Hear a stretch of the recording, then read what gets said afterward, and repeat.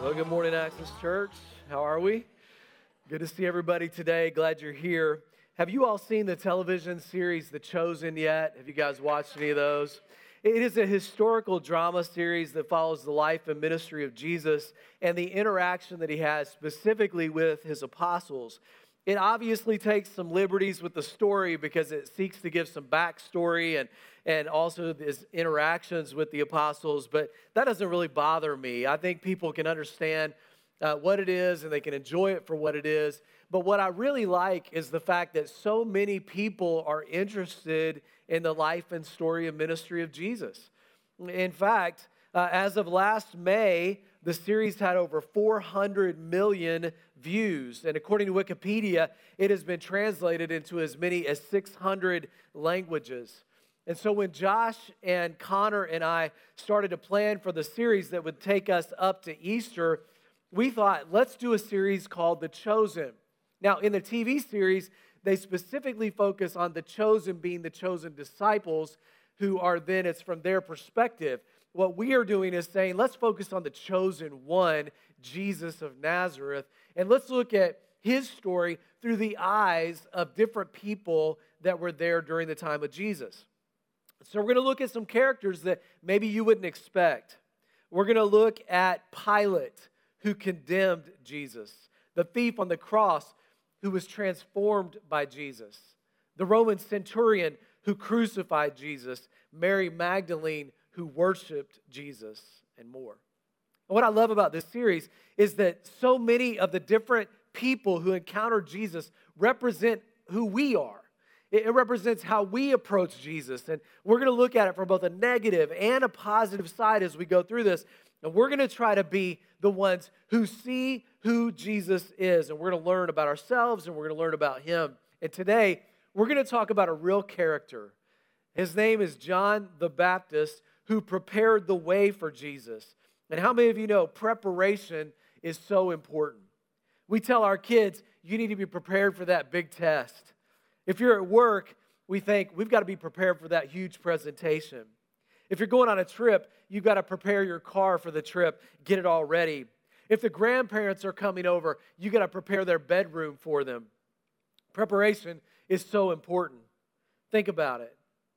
How would you prepare if a special guest was coming over for a visit? Would you clean the house? Would you dress nicely? Would you prepare a nice meal? Would you break out Mama's fine china? How would you prepare if you were bringing a baby home for the first time? Would you start to nest? Would you prepare the nursery? Would you install a crib? Would you sanitize the bathroom? Or think about it. How do you prepare yourself?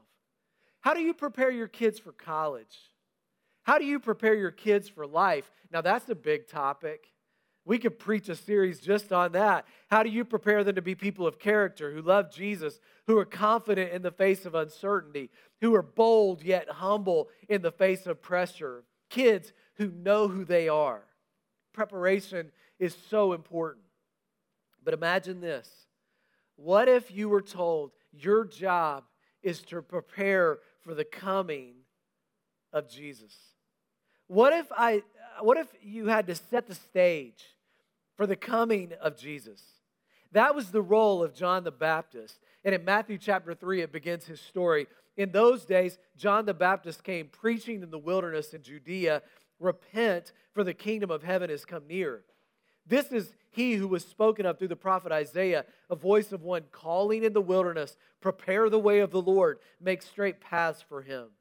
John the Baptist's role was literally to prepare the way for the Lord.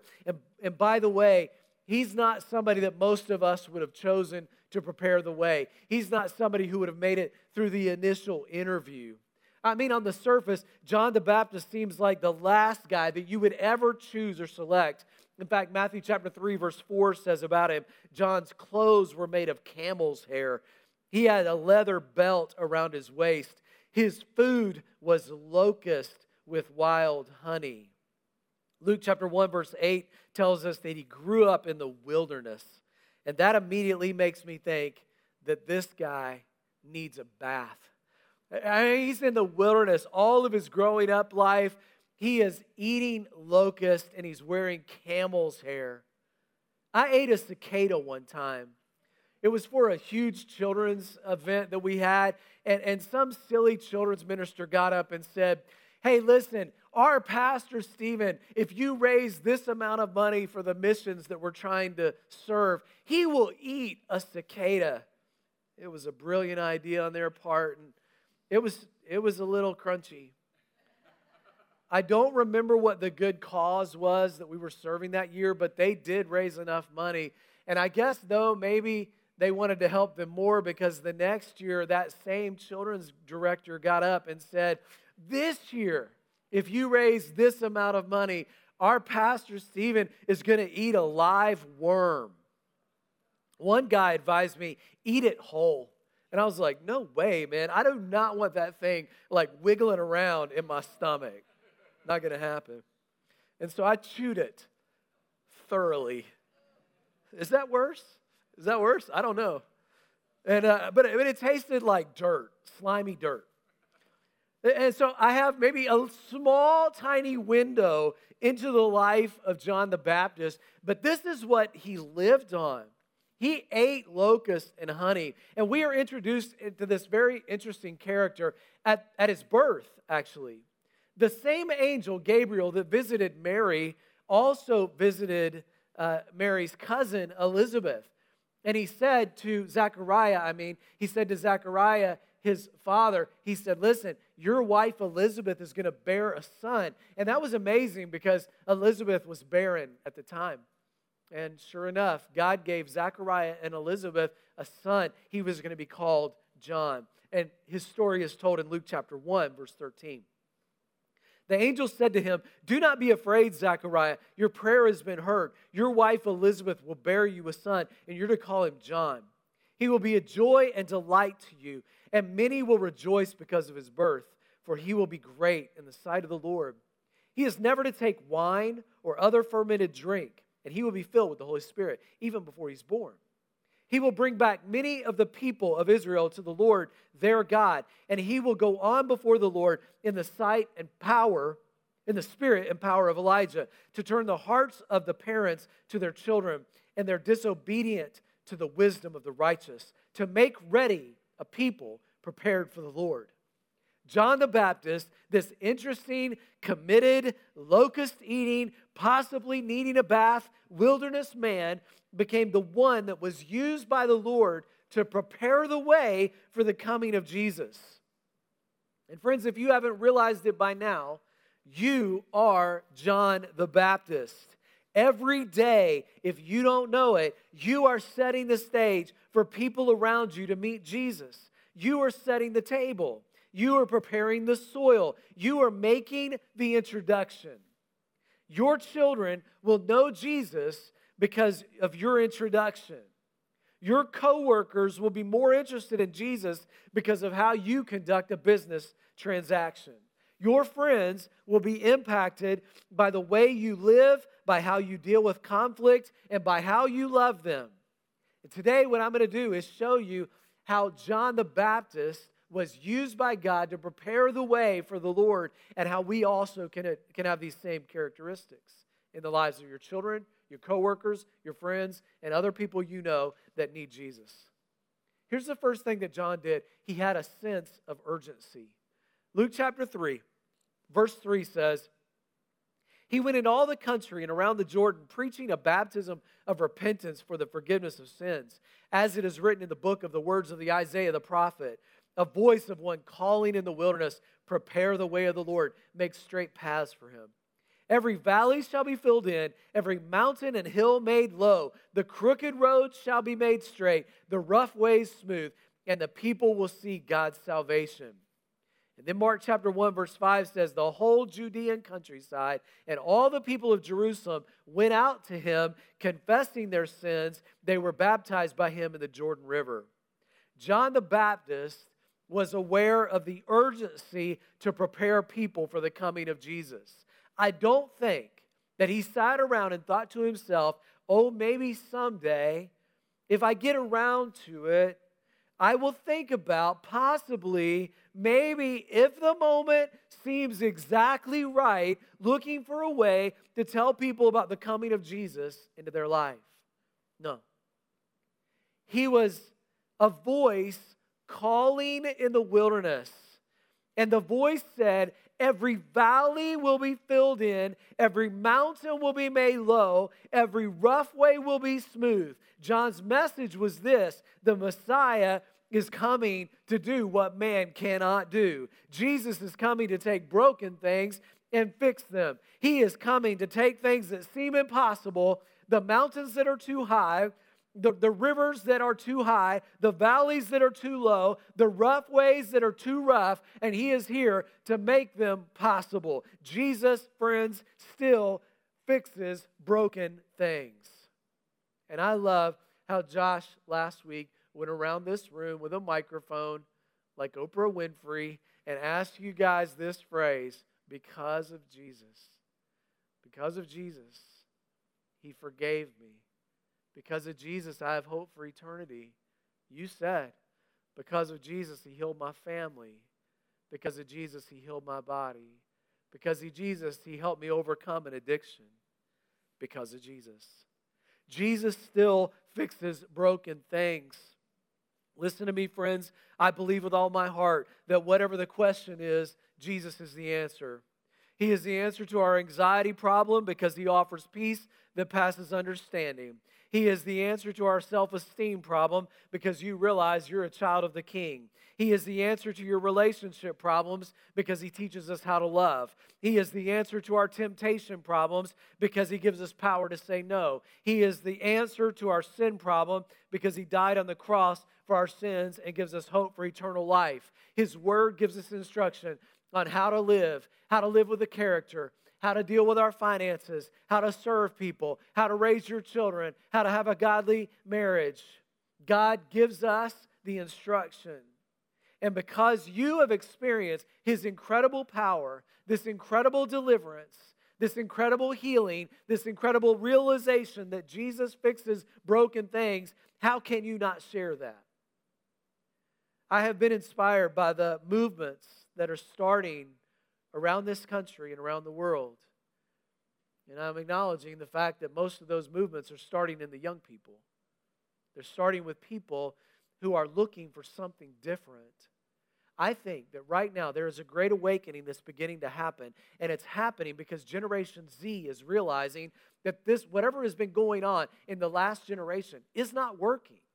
That the kind of polarization and the kind of challenges and the kind of craziness that has been happening is not working. I love what my brother said recently. If they get you to believe in crazy things, then they'll get you to believe anything. I think we have to be careful. I think that we have to be people that are saying, God, we need a new way. And I love the message of John the Baptist in Matthew chapter 3, verse 2, which was, repent, for the kingdom of heaven has come near. And the word repent means you were going one way, and now you needed to go another way. You were going this way, it was the wrong way, and I think that is what's happening in our generation. As young people in particular are looking and saying, the way that is happening right now does not seem to be getting anywhere. It doesn't seem to be helping us. It doesn't seem to be the right way. And Jesus said, I am the way. I am the truth. I am the life. Go this direction. And we are praying that God would have a breakthrough, that there would be a new awakening. And you should be praying the same. A sense of urgency that says in our culture, in our generation, that our God is going to do something great in the hearts of people to fix broken things. Now, as we present that message, I think we should do it, secondly, with a posture of humility. And I love that John the Baptist was so humble before the Lord. Mark chapter 1, verse 7 says, and this was his message. After me comes one more powerful than I, the straps of whose sandals I am not worthy to stoop down and untie. I baptize you with water, but he will baptize you with the Holy Spirit. As strange and as bold as John was, he understood that he was just the messenger. That Jesus Christ, when he compares himself to him, he's not even worthy to untie his sandals. He's not even worthy to untie or to strap up his sandals. And it is so important as we prepare the way for the Lord that we have a posture of humility. I think the biggest turnoff for people when you're talking to them about the Lord or about anything is somebody who's a know-it-all. That is so annoying. If they have an attitude of superiority, I just shut them out. Is anybody else like me? And if you're going to tell other people about what God has done, it has to be done in a spirit and posture of humility. And I think one of the best ways to do that is to simply listen. We've always heard the quote, people don't care how much you know until they know how much you care. And that's true. And that's the reason that everything that we do here at Access is based on relationships. It's not based on, hey, let's have the best show or let's have the best whatever. Let's have the best event or the best program. It's based on the idea that we are not here to put on excellence in all those ways. We are here to create excellent environments where people can build bridges, where they can get to know each other in their community group, their core group, at the fitness center, maybe in drinking coffee, or maybe as they interact here at church. We want to foster relationships with people. We want to create and have environments where people can get to know each other and build lifetime relationships that are changing for their life, that are impactful for their life.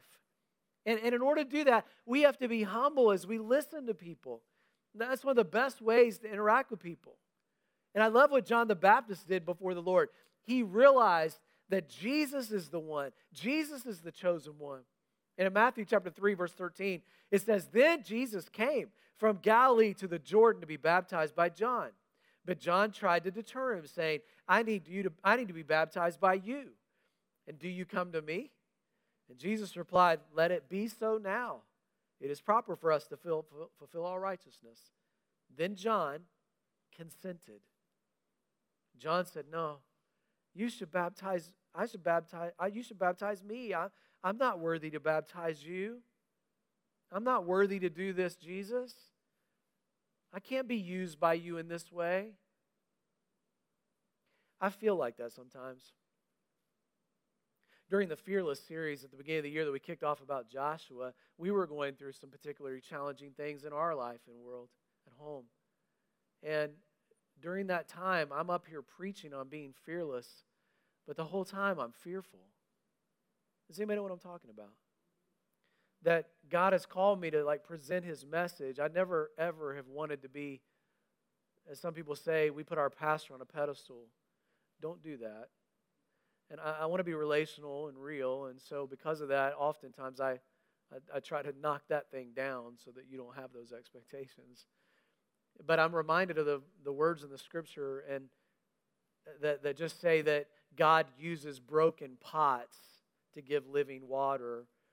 And I've talked to Josh about this because you guys know he went through his own difficult challenges last year, and yet we're called to continue to get up here, present the message, and present the message. And that is a particular challenge when you don't feel like, or you don't feel worthwhile, or you don't feel worthy to be able to present that message, and then you just say, "God, I don't feel worthwhile. I'm a broken pot. But God, would you just use me today? Just use the words. And do what John did." John consented. He just said, "Jesus, I'm not worthy, but I'm going to do it. I don't feel good about it, but I'm going to do it. I'm going to present." And I think sometimes people don't share the powerful message of Christ, and maybe this is you, because they don't feel worthwhile. They just blew it last week. And so they come up and say, "Well, I can't share Christ with people because I don't have it all together." Don't let that be a barrier. Listen to the words of John where he says, "Then John consented." Now, for me, when I'm talking to people about the Lord, it usually happens in a couple ways when I realize this is a God moment. Number one, inside my gut, and it's hard to describe this, but I get the sense that I need to do something. I feel it inside. I don't hear an audible voice from the Lord just saying, "You better do this now," but I have this deep sense inside of my heart that I need to do something now. That I need to talk to this person, that I need to stay for just a moment and say, I need to pause from the schedule and focus on that individual and talk to them directly. Listen to their needs. And by the way, sometimes people expect the pastor to have touches for everybody every Sunday, and some guys do it that way. I don't do it that way. If you catch me out here and you have a challenge or a particular need, There might be 100 other people that walk by me in that conversation. I might give a nod or a wave or a hi, but whoever I'm talking to in that moment is the most important person in the world. And then, by the way, next week you might be the most important person in the world. But to me, that matters. Those moments matter. Same thing at the gym, same thing at the coffee shop, same thing when I interact with people out in the world. That in those moments, stopping, sensing it in my spirit, this is a moment that I need to pay attention to. The other thing is, you got to follow through on that. When you have that feeling, you got to go, this is a moment that I need to be asking questions. And you say, well, how do I bring God into it? Why don't you just ask him, hey, once you've listened to them, why don't you just say, hey, can I pray for you? It's one of the best ways to do it. Just say, hey, can I pray for you? That gives you an opportunity to speak spiritual truth into their life about what God can do for them.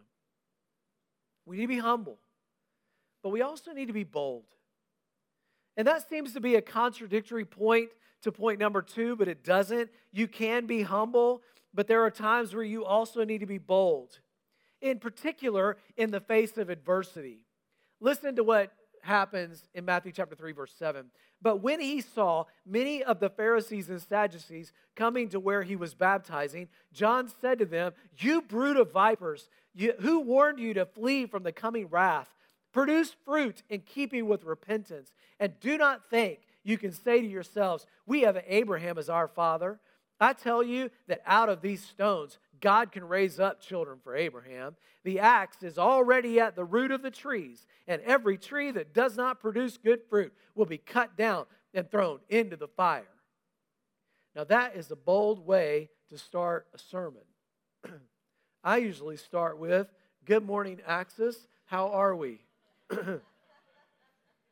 I don't usually go, you're a brood of vipers. But there are times when we must declare the truth with boldness. I think that a lot of times, because the Bible emphasizes love God and love people, and emphasizes the humility of Jesus, that we think that that must be the way that we approach every interaction. That somehow we have to be just kind of weak people who let people walk over us. But remember, Jesus, our Lord, our leader, our Savior, he's the one who told the Pharisees over and over again, you're whitewashed tombs. He's the one who condemned them for the way that they treated people. Jesus is the one that said, if you harm a child, it'd be better if you had a big rock thrown around your neck and you were thrown into the deepest sea. People say, oh, that's so aggressive. The point is, don't mistreat children. When his house, his temple was being mistreated, he overturned the tables of the money changers who were using the influence of the temple to steal the money from people, and Jesus would have nothing to do with that. We need to be willing, in the face of mistruth and dishonesty and things that are happening in our culture that are not true, to be willing to say, that's not okay. And we as a church have to be willing to know who we are and stand firm in that.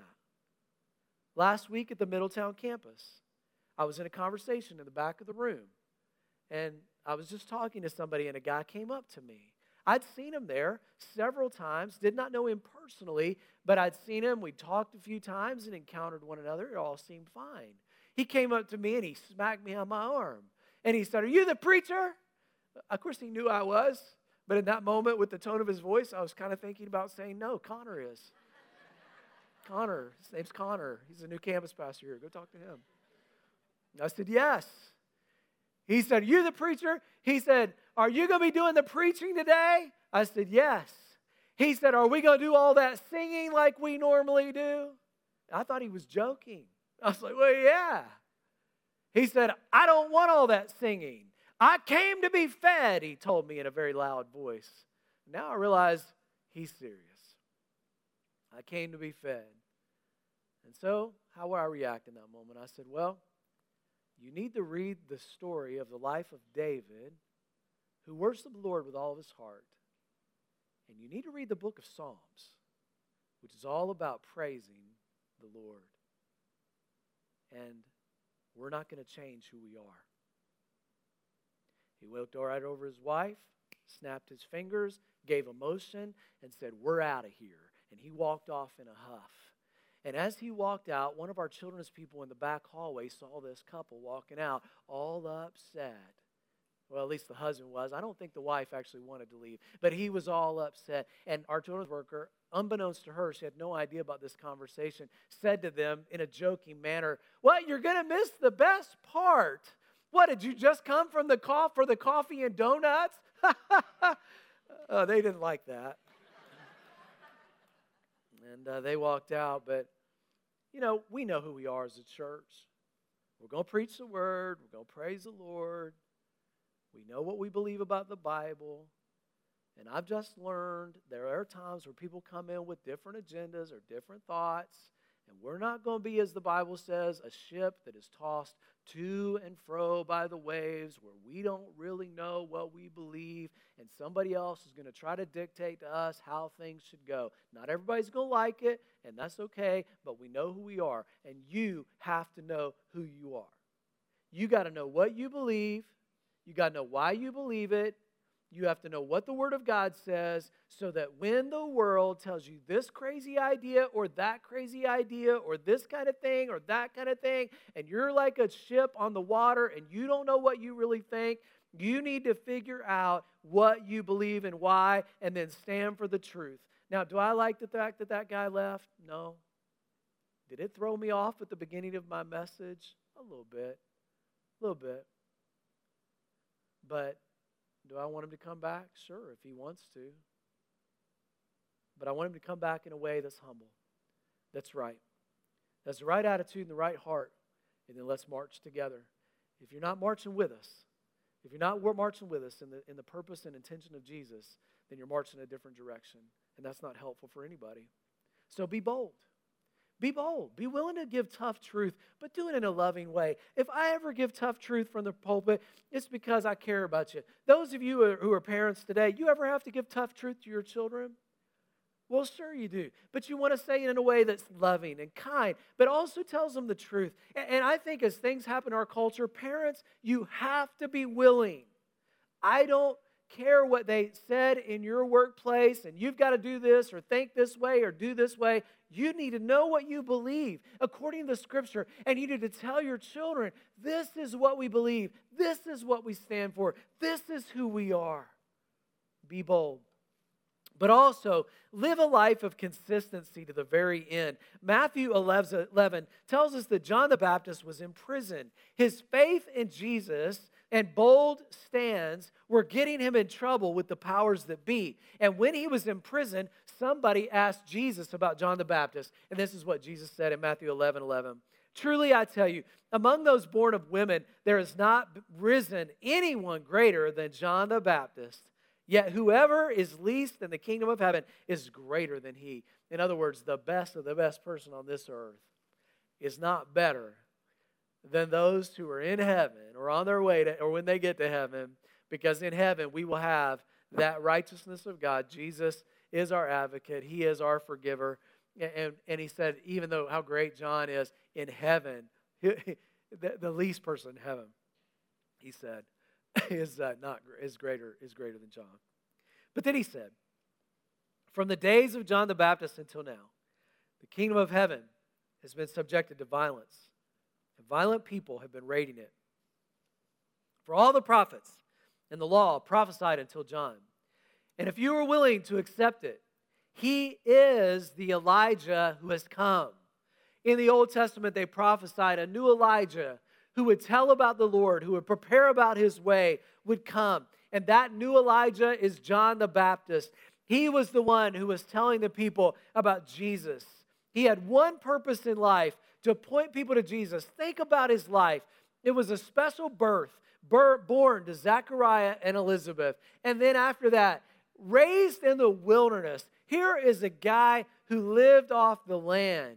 Here is a guy who ate locusts and honey and had a camel for clothes, and he probably needed a bath, and yet here he is. He shows up on the scene. All of Jerusalem is wrecked, and he begins to tell the story of Jesus. His entire job was to prepare the way for the Lord, and then he died. In fact, Matthew chapter 14 says that while he was in prison, that Herod the Tetrarch, or the governor, had a brother named Philip. Philip had a wife named Herodias. Herodias did not like John the Baptist. And one day, Herodias' daughter was dancing at a party for Herod the governor. And he loved it so much that he said, "Whatever you want, I'll give you." And she turned to her mother, and her mother whispered in her ear and said, "Ask him for the head of John the Baptist." And sure enough, on a platter, they brought the head of John the Baptist. And that began the crucifixion or the Passion Week of Jesus, the hardest week of Jesus' life, where John the Baptist was beheaded, his great cousin, and he was beheaded. And yet you think about it, John lived his life all the way to the point of death on purpose. The Bible says about David the king that he served his purpose in his generation and then he died. And that's the way John the Baptist was. That's the way John the Baptist was. He served his purpose, he prepared the way of the Lord, and then he died. He prepared the message of Jesus, and then he died. And I think that's the way all of us should be, that we live our lives knowing who we are, living on purpose, looking for opportunities to prepare people around us to hear the message of Jesus of Nazareth. This past week, we went to Hillsboro, Ohio, because that's where my uncle Everett was from. And Everett was a good, godly man, and he is the husband of my dad's sister, LaVon. And he passed away, and so they came back into Hillsboro, and we had the funeral. And my mom was there, and myself, my brother Mark, and also Jonathan's wife, Julia. And we went to see the funeral, and it was a great service and celebration of his life. He's a believer in Jesus. But while we were there, we went and we saw the different places, and Mom was retelling us stories, and she said, "That's the house right there that Grandma and Grandpa Sam's, they were living in when I met your dad. And that's the house right there." And we drove over and we saw another house, the brick house. That's the house they built in the 1970s. And they showed us the land that we used to hunt on. That's the land right there that we all used to hunt on. And my mom still owns that 10 acres. And down below that's the little river. And they said, "That's the land we used to fish on." It. My mom was very nostalgic thinking about these things, missing my dad because all 4 of his siblings were there and he's not there. And yet all of these stories reminded me of my grandpa, my dad's dad. And as we're driving around thinking about him, he was one of the most gentle men ever. He was hard of hearing, and it got worse and worse and worse over his years. And he would look at you and tell you, I can't really hear you, but he could read your lips. And so you could kind of have a conversation. One time he was at a sermon that I preached, and he was there, and I preached. And on the way out, he grabbed me and gave me a big hug. And he said, "Stephen, that is the best sermon I have ever heard." And I couldn't hear a word of it. And what he was saying was I could see the hearts of the people moved. And so that touched him. But he was a great evangelist. He was a John the Baptist of his day. He would go around to just look for opportunities all the time. And one of them was he drove down the road and he needed a woods mower. He was a farmer. And he saw this woods mower at a guy's house. And so he stopped in, knocked on the door, and he negotiated with the guy, and he's going to buy that woods mower. But in the process, he said to him, "Hey, do you know Jesus?" And the guy said, "Well, my wife's a Christian, but we haven't gone to church in years," so on and so forth. And he said, "Well, I can't really hear you, but could I bring my Sunday school teacher over and he'll talk to you?" And he said, "Well, sure." And so he brings him over and they have a conversation. And lo and behold, it's not very long before that couple, him and his wife, they start coming to church, the Buford Church of Christ. And eventually then that couple came to Jesus. They were baptized into Christ. All because one man who was looking for a woods mower bought that woods mower and ended up giving something much greater in return, eternal life, to the husband and the wife on his deathbed. My grandfather, I was telling him a story in the hospital. I was telling him about church and how things were going, et cetera, et cetera. This is back several years ago now. And I was telling him about how good things were going and certain programs that were happening. And he pulled me very close to himself. And he said, "Stephen, but how many baptisms have you had?" In other words, the programs are great, The events are wonderful, but how many people have come to Christ? He was a John the Baptist. He did it in a very gentle way, but he was a John the Baptist, telling bold truth in a humble way, but loving people, teaching me. And this is the call for all of us, to say, how can I live my life every day to prepare people's hearts to know Christ? That we would prepare the way of the Lord. God, help us today to be that kind of person. The kind of person, God, that says we want to be humble, but we also want to be bold. We want to feel the urgency of the hour. We want to know that today is the day of salvation. How many people have come to Christ? That's what matters most.